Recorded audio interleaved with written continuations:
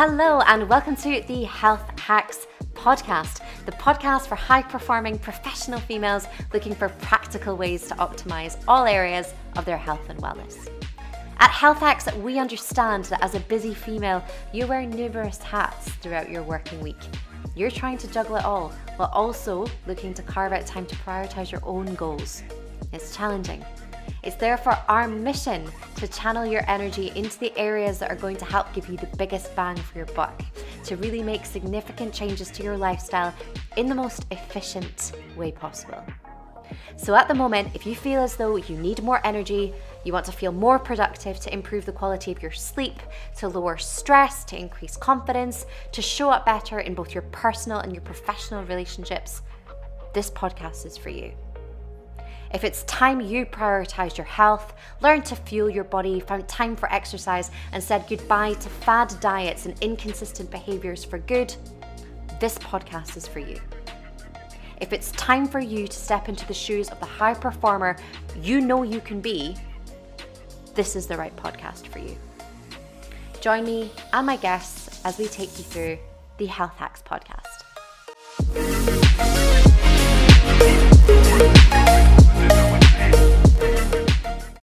Today's episode of the podcast is for you if you'd love to improve your relationship with food once and for all.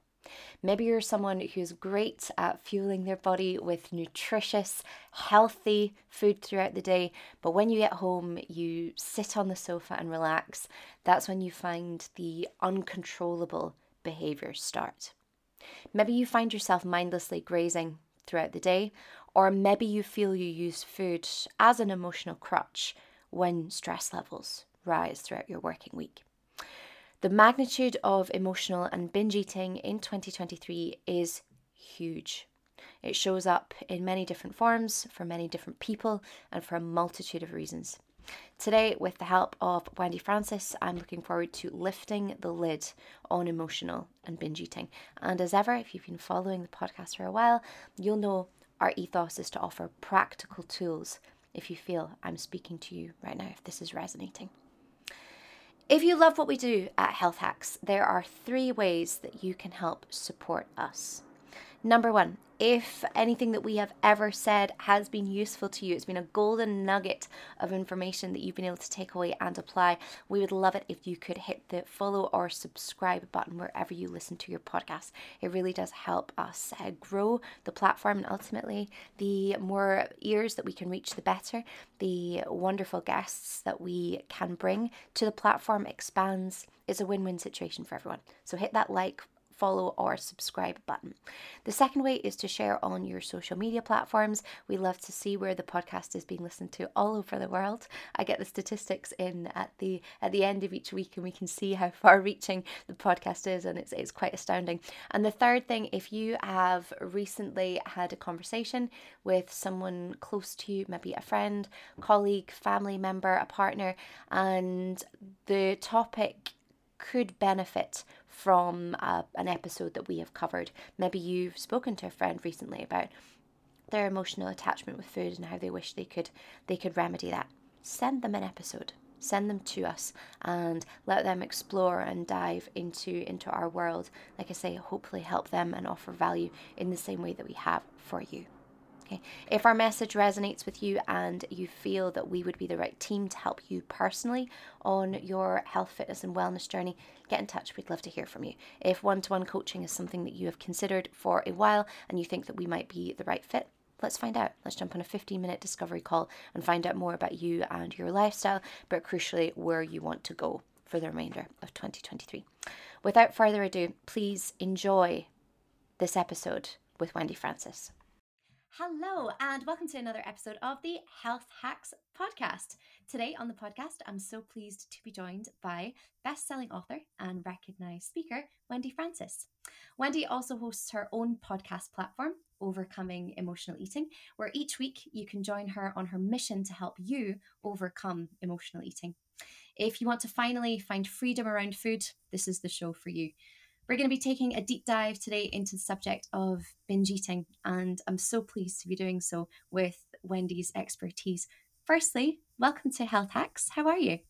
I'm great. Thank you so much for having me. I'm excited to be here. Wendy, we're so pleased to be hosting you today. I wonder, before we get into today's episode around emotional and binge eating, if we can find out a little bit more about you and how you've arrived in your where you are today and helping people that you do all over the world in the way that you do. Sure. I mean, it's been quite a journey. I've been in the field for 30 years now. So it's been a long time. I realistically started on my journey when I was born, which sounds odd, but true. I was born to a mom who was a single mother who had mental illness and still does to this day. And so, without knowing it, I became an early psychologist because I had to figure out her and her moods and what she needed and what she wanted and how to weave through that as I grew up. So, I wanted to be a psychologist early on, a therapist, but kind of sidetracked, so to speak, in my undergraduate degree, where I got a degree in nutrition, lived with 10 girls, and was really beginning to understand the dynamics behind eating disorders and understood that I really wanted to combine nutrition with therapy and make those cohesive because understanding your relationship with food can really help you understand your relationship with yourself. So I started on a quest to really embody that. So from my graduate degree in counseling and psychology, nutrition education, and then further into trauma and eating disorder work in private practice for 20 years, and then went on to become a life and business coach with Tony Robbins. You know, through my years, I've learned a lot from my clients. I've learned a lot from my friends, fortunately or unfortunately, who many people are fraught with various facets of eating disorders. And the first 18 to 20 years of my career, I really focused on anorexia, bulimia, and compulsive overeating. So more of the extreme aspects of what we now know as eating disorder realms. And loved it very much. Worked with a lot of adolescents as I've grown up, so has my client base. And so now I work a lot more with high professional women, women more in their 40s, 50s, and 60s, who really want help with their emotional eating and their binge eating. Although I still do work with anorexia and bulimia, I've kind of come full circle in working in a different realm and stratosphere. So that's how I got here, was from an early interest in psychology, and then a love for nutrition, and then the understanding that if we combine both, we can really not only hack our health, as you say, but really change ourselves internally and externally for the better. So. Love that. Wendy, when I was doing a deep dive into your background and your podcast, there's a line in your on your website that said you had a deep calling to really Mhm, move into this space. And mhm. you're incredibly passionate about your delivery. Do you mind my asking, was it living with in the environment that you grew up in and living with ten girls? I can't even imagine what that household was like. Did you suffer from eating disorders or disordered eating patterns growing up? I think it's a great question. I'm going to say on the forefront that I have been oddly blessed in a way because I've never gotten to the point where I've had to be hospitalized or needed significant help. Do I think I probably had some facet of orthorexia at times? I think we all do as women. And my quest now, as I have learned to really love my body, love my food, love who I am, is to really help empower other women to do that. Because I think and men do it too. So don't get me wrong. I'm definitely not, uh, you know, not pro men, and it can happen to men way more now than ever. But the truth is, as women, we have a lot of pressure on us to be everything, to look not just thin, but look muscular, look strong, work, take care of the kids, build this, make the money, clean the house. We have a significant amount of pressure. And as I'm continuing to learn on this journey of being a woman, I find it empowering that I have been able to dabble in some of the experiences that my clients go through, but I haven't been um, immersed in the way that some of my clients have. Amazing. I think it's important to get the context there, and you almost expressed surprise that you've managed to evade the disordered eating patterns. And I also read a statistic on your website. The American Psychological Association reports that almost 40% of people have eaten in response to stress in the past 30 days. I think it just puts into context the magnitude of the problem, doesn't it? It does. I mean, the problem is astounding. Whether you talk about significant anorexia, bulimia, but in that trajectory that I worked in for so many years, we talk smaller statistics. But as you bring the spectrum of disordered eating, emotional eating to the table, we see that the statistics radically increase, which is a shame, realistically, because we have forgotten how to eat, which is a primal need. We were given the ability when we're born to be hungry and to cry and to eat and get full and to stop. And we have lost that ability to regulate. And that to me is sad. And that's why I have so much passion for this, because I really want everybody to learn how to honor their body, honor themselves, regardless of what size they are or what they eat, and to really put mental and physical, spiritual, and emotional health at the forefront. Because we can't escape it. We've all got to eat. And Right. even if they invented a pill that would give us everything we needed in one meal, no, food is it's a social occasion, isn't it? It's joining around a meal. It's part of our lives. It should be a source of happiness and fulfillment and joy for a lot of us. But in actual fact, for a whole host of people, it's very fear inducing. Mm-hmm.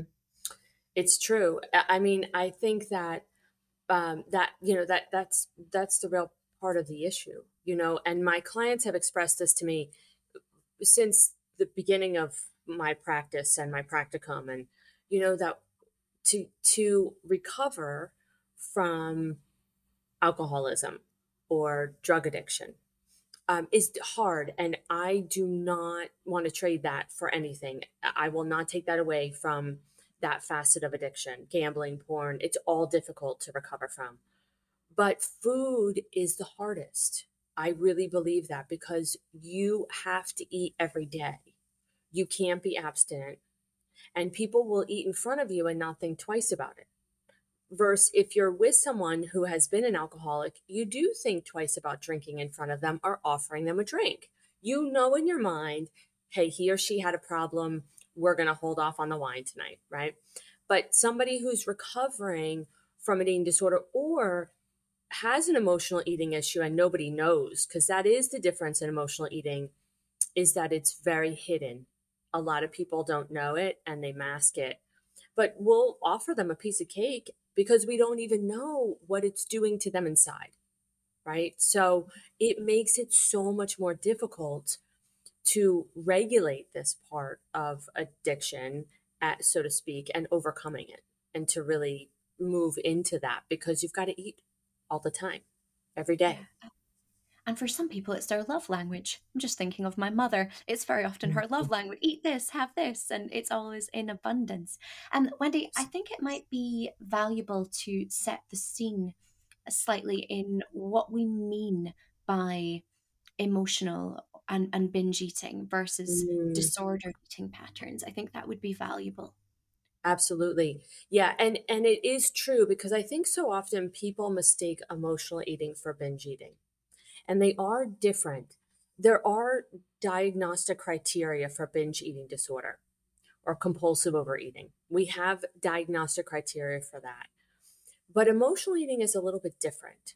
Emotional eating really just resides in the fact that you eat out of emotion, whether it be stress, boredom, hunger. Well, not necessarily hunger, right? But stress, boredom, sleep deprivation, fear, anxiety, anger, right? Worry. We could go on and on, right? So eating out of emotion is what emotional eating is.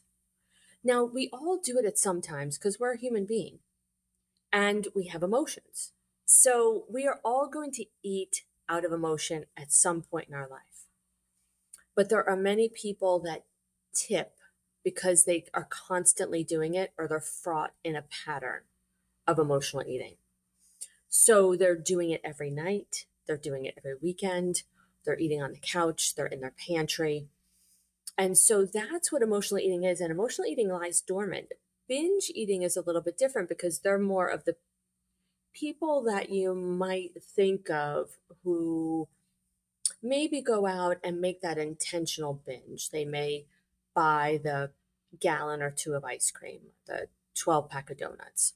Emotional eating is are the people that come home every night, they eat their dinner, and then they sit on the couch and eat a bag or two of chips because they're just trying to distract from their life. And many people fall in the emotional eating realm, which is a little bit different than binge eating. Why, in your opinion, do you think we need to have food as a coping mechanism in 2023? Why are we Yeah, using it to escape? because we need to escape, right? No, I say that and smile, but I think that there are so many reasons, but our country, our world right now, there's a lot going on. We rarely connect with people. I just read a statistic. Let me think if I can quote it correctly. That in 2010, okay, in 1983, they interviewed people, and 3 out of 4 people said that they had a best friend. In 2010, they interviewed people and found out that only 1 out of 4 people said they had a best friend. And after 2020, that statistic went down. They just can't quote it because it's less than one. It's sad, isn't it? It's sad. So we Yeah. don't have friends to connect with. We don't feel connected in communities. We don't connect to nature. We don't connect to ourselves. So what that happens is it creates a magnanimous hole in us. And we have to fill that. For those of us that are scared, like I used to be scared to drink when I was little because both my parents were alcoholics. So I used to be afraid to drink, right? Like when people are really scared to drink, they don't want to like lose their life over alcohol or drugs. And maybe they're not into porn or gambling. So what's safe? It's food, right? So if we're not connected with ourselves and we have that hole, we have to fill it with something. And food is an easy fix. Yeah.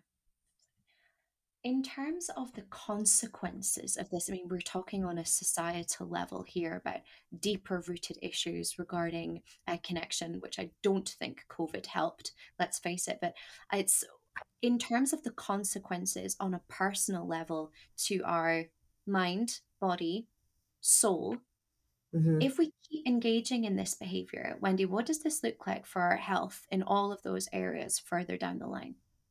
Yeah. So, I mean, most people know about the physical consequences, um, whether that be, right, anything related to gaining weight or obesity, right? Diabetes, blood pressure, heart disease, cancer, stroke, high blood pressure, right? So we have the physical aspect of shift that we know that can happen. But I think what interests me even more is the mental shift that happens, the lack of self worth, the lack of self esteem, the lack of feeling like I matter, the loneliness, the desperation, and the hopelessness, because that impacts somebody's soul, and that's the long term consequence, and that's devastating because if you don't have that self worth, if you don't feel like you're worthy, how can you eat good? If you don't feel good about yourself, you don't do good for yourself. You just don't. So those consequences to me are even more sad than the physical health consequences. Mhm. And then marry those two together, and you have a real dormant, real issues waiting to happen Hmm. from all areas. Hmm. Wendy, I've spoken to a number of clients who, and our demographic is very similar to the ladies you work with. So Hmm. busy lives, demanding jobs, typically, Right. potentially multiple children, husband, maybe busy household. They're wearing numerous hats over any one day, and they're trying to do it all. And they will very often describe to me that evening time, the time when they get home. You know what Yeah. it's like. You put your hair up, you take your bra off, you put your comfy clothes on, and you sit Mhm. at the sofa at the end of the day. You maybe put a box set on, and that is their time. And it's maybe the only hour in the day that they get to themselves. And that's often, not always, but very often when this behavior Mhm. will rear its head. Is this typical behavior? Is this what you see a lot of the time? A lot. Especially because we don't have good ways to learn to unwind. Like, we don't, not everybody has learned to have a hobby or a passion or a love. We don't teach that in school. We don't go, okay, instead of math today, let's figure out what you love to do, right? Like, we don't do that. And if you don't have a mentor or a guide or a parent who helps you do that, well, then you come home from work and what do? Mhm. Right? There's no passion there. There's no, I'm going to go out in the garden, or I'm going to make a puzzle, or right, or I'm going to listen to music on high volume, or whatever it is, and there's no space to decompress. And so food becomes that. Food becomes that decompression. Food becomes that reward. Food becomes that friend. Food becomes that everything at night. Fills the void, And everything that we're missing, right? yeah, right. It can jump in anywhere. I mean, that's the interesting thing, right? Food can be a reward. Food can be your friend. Food can be connection. Food can be intimacy, right? Food can take place and shape of a whole lot of things. So, Mhm. If someone is listening to this and they are potentially they're listening to this maybe on a walk, driving, commuting, and they're nodding their head, Wendy, to everything that you're saying, and they're thinking, "Oh my goodness, she is just talking to me. She's seeing me. She's talking mm, to me, and I can identify with so many of these behaviors." mm, You mentioned there about passions and hobbies and feeling fulfilled. Do you mhm. encourage your clients to look outwards and to find something else in their life? I do, because find something that speaks to their soul, because we're not taught that. Like, what really lights you up? What really fills you up? Is it like gardening? Is it watching the sunset? Is it, I don't know, laying on your rug? Like, is it taking a bath? But we do need things. I mean, we're human, right? So we do need things to fill up our soul, to give us rewards. We need rewards, right? But it's really the reward, whether we give it to ourselves or we find something external that gives it to us. So I also know that if you have a passion, if you have a love of what you do, like I love what I do. And I do believe that part of how I avoided all the pitfalls of drugs and alcohol and gambling. I'm not a porn person, but I don't, whatever, it is what it is. Um, and food is because I have loved what I've done since I've been 19 and found this. So whenever I'm in the space with my clients or teaching or speaking or writing around this, my dopamine is firing. Boom, boom, boom, boom, boom. And when other people find their passion, right, their dopamine fires. And what that does is it enables the brain not to have to use food to do that. So that's why finding those things that light you up help you, because your dopamine in your brain fires and you don't need food as much. Yeah. Does everyone have a passion, do you think? Yes. I don't believe that we're born here just to exist. I don't believe we come to this planet to just hang out for 70 or 80 years. Yeah. I believe everybody has a gift and everybody has a passion. And your job here is to figure out what it is and then bring it to the world. That's the job. Yeah.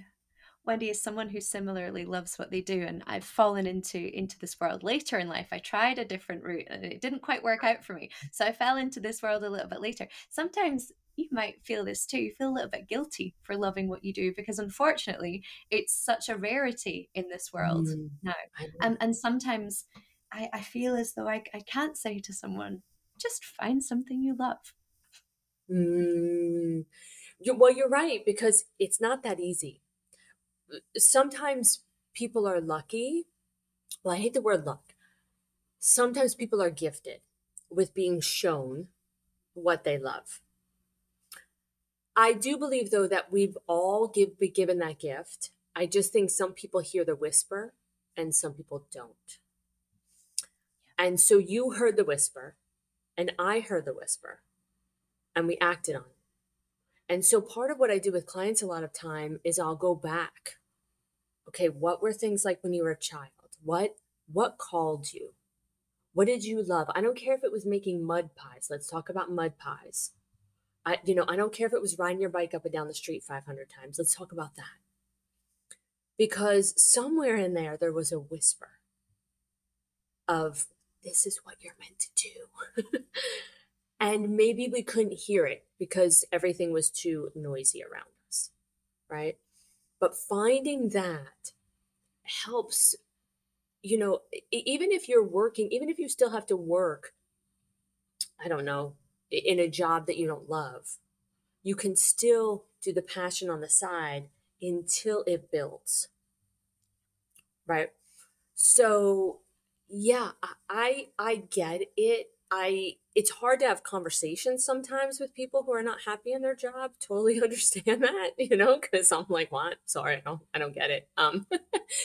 But for my clients, I do believe that it's a really amazing journey that they can take with me, because I heard the whisper and I'm still hearing whispers. How my career began in private practice has literally continued.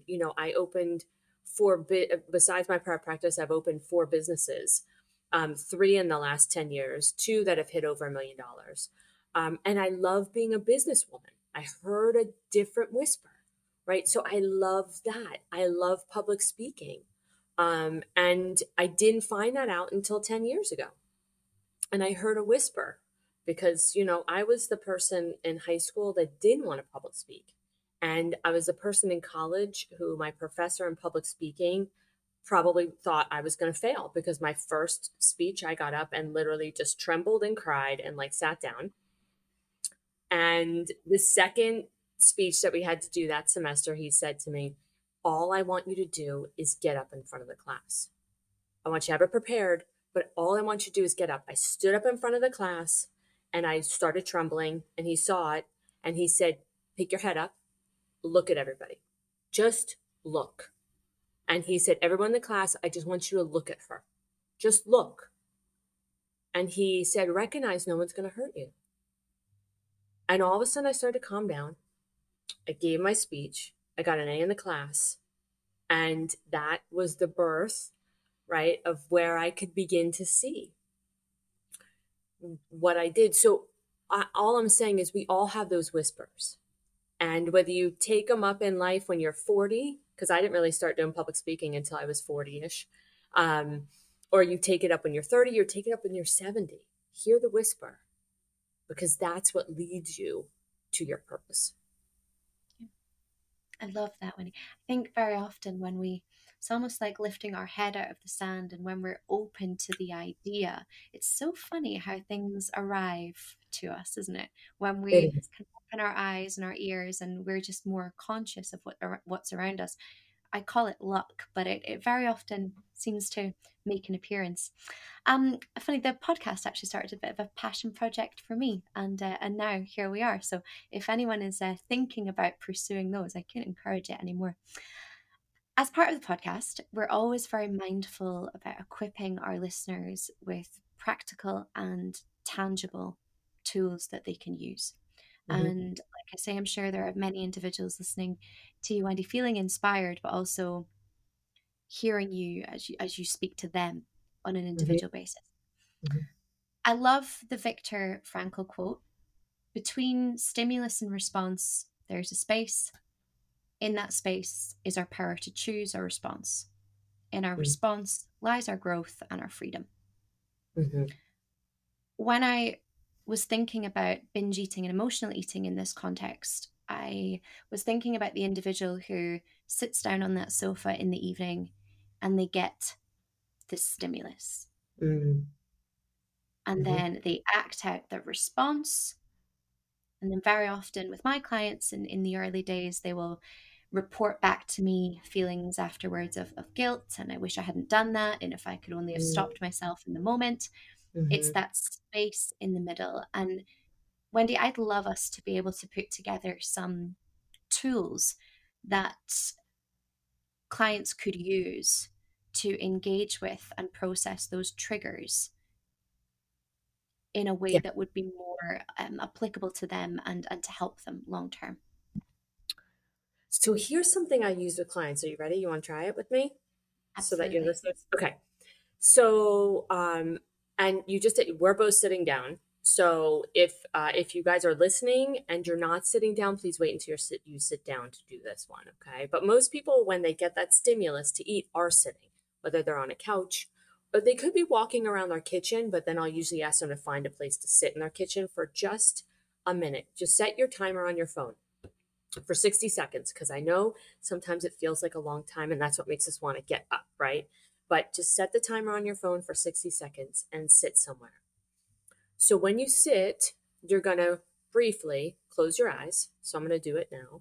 So you're going to close your eyes and then you're going to feel both feet on the ground. Feel them in your shoes or feel them on the wood floor or feel them on the carpet. Move them and feel them. And then take a deep breath in. So you bring it all the way up to the back of your spine, back of your head, up your head, and then release. And then I want you to feel your sit bones in the chair. So you can move them. You can move your sit bones around and feel yourself planted. And then another deep breath.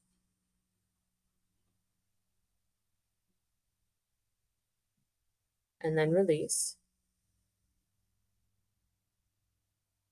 All the way down so you can feel that breath come through your sit bones, through your quads, down your knees, into your feet, and onto the floor.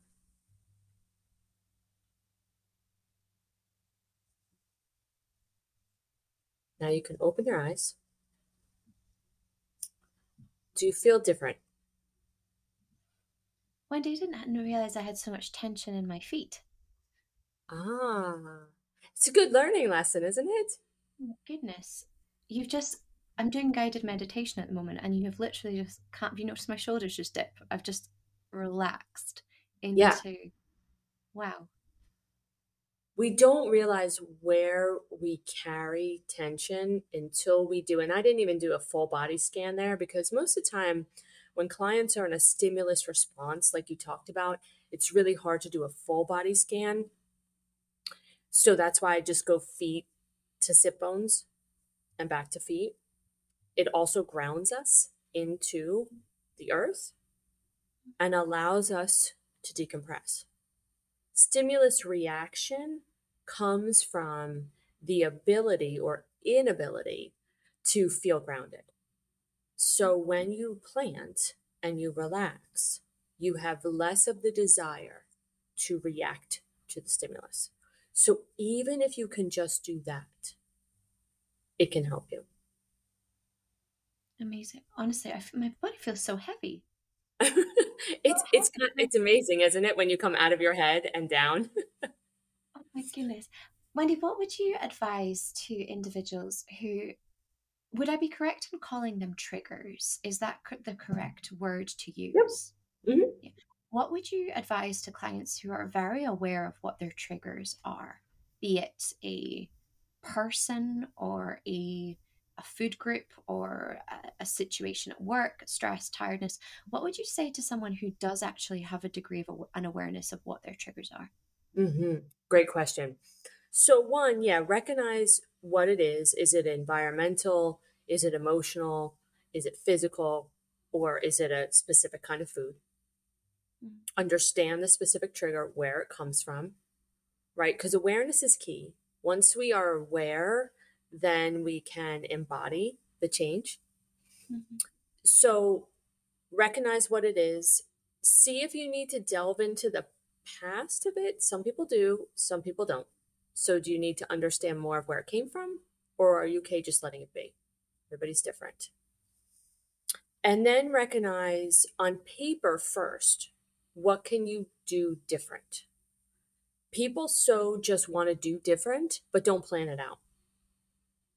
So, what do you want to do different next time? So, when I come home and I go straight to my kitchen,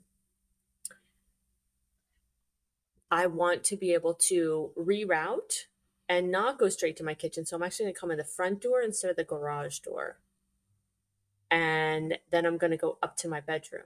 So, I totally avoid the environmental trigger. And up in my bedroom, I'm going to take a shower. I'm going to put on comfortable clothes. I'm going to put my hair up. And then and only then will I come downstairs.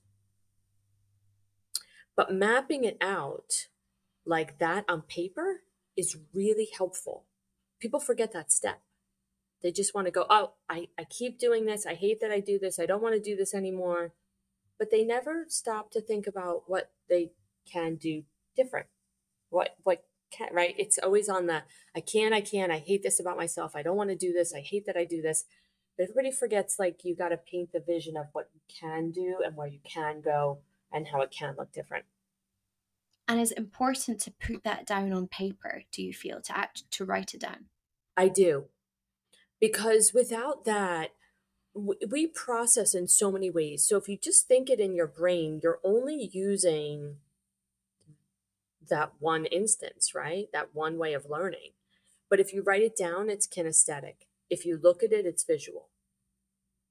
If you say it out loud, it's auditory. Mhm. But if you just keep it locked up in here, it just roves around like a little mouse on a wheel. Mhm. Wendy, this is something that I encountered with a client quite recently. They were very adamant that they wanted to remove all triggering foods from their home. They felt that they had a tendency to overindulge and to feel out of control with their eating in the evenings. And their solution was to remove all triggering food groups from Mm, their home. What do you recommend for? Is that the right action? Do you feel? Do you recommend your clients do that? it's a great question. So if somebody's desperate and is having a difficult time for a short period of time, I will say yes. And then you have to go through a reintroduction phase. You have to go through a period where then you can take that food outside of the home and learn to eat it again if you want to. So it's not a forever, it's just a for now. So you can take it at the home for now, Yeah. and then we'll work on the forever. I think having that acknowledgement that things can change, things can get better, Mhm. and there is hope is so important. Do you have any words of advice or any messages of hope for someone who's in a situation at the moment where they haven't gotten to where they want to go, and they sometimes feel as if they never will. Mhm.